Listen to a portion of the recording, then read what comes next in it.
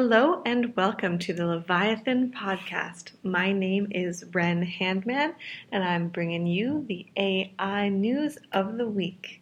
We're starting out with a fantastic blog article from our very own Ramtin Siraj about Google's new algorithms that are learning encryption and decryption.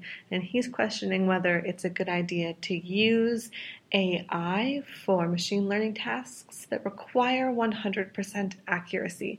We'd love to hear your thoughts and opinions. There's a great debate going on Medium. You can head over there and check it out. All right, we're going to dive right into it with our news from the deep. Landr wants to conquer music mastering using machine learning. This is a really fascinating one because music mastering is something that almost all of the professional music that you listen to, that you'll hear on the radio, those all go through music mastering. But interestingly, only 1% of music that's created is ever mastered. It's an incredibly expensive process. And the idea behind Landr is to use machine learning to be able to master music. Now, people who do music mastering claim that this is more of an art form than a science, and that it's something that can't be automated. But, it's the question of perfect mastering versus any mastering at all. Most people can't afford any mastering at all. So the idea that suddenly they can access this and it can democratize this field in a way that hasn't been possible before, I think is pretty darn cool. So you can go and check it out. There's a couple of examples of songs that have been mastered by Landr's algorithms, and to my untrained ear, I think they sound pretty awesome. All right, next up, the AP wants to use machine learning to automate turning print stories into broadcast ones. So when I first saw this, I thought, oh great, here's another example of, journalists getting thrown out of their own field. But actually, this is an interesting one because they're really talking about the idea of eliminating manual labor. So for a lot of people, it's one journalist, they write a print article, and then they have to rewrite the same article so that it can be used for broadcast sources. And they have to rewrite it again so it can be used in short form or in long form. So the idea is to have human journalists writing the stories, but then to create an algorithm that will be able to essentially to translate them, to automate that process of switching them from venue to venue. So it seems like it would actually be a really great thing in the long run. AI pioneer Yoshua Bengio, I'm sorry if I mispronounced your name, is launching Element AI, a deep learning incubator. This is some good news close to home because he is Canadian and he is launching this sort of Silicon Valley style startup incubator, I believe in Montreal.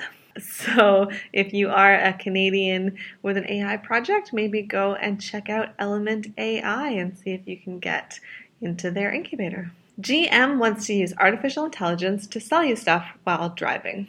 So this is actually a really interesting one to me because the idea is it's an onboard computer, so it's a partnership with GM and IBM, kind of OnStar style. And they've had the computers for a while, but now it'll be interactive and it will have an AI element like a Siri or a Google Assistant. But it is branded. So if you ask it where is the nearest gas station, it will give you the nearest Shell gas station because they have a deal with Shell. So it's really kind of narrowing your ability to accurately search. And I'm wondering who would be using this as opposed to the phone. Now then again, your phone, of course, illegal to use while you're driving. And I believe these onboard systems are legal. I don't know why they're legal. It seems like a pretty similar thing. It's a screen in your car that you're looking at and touching while you're driving.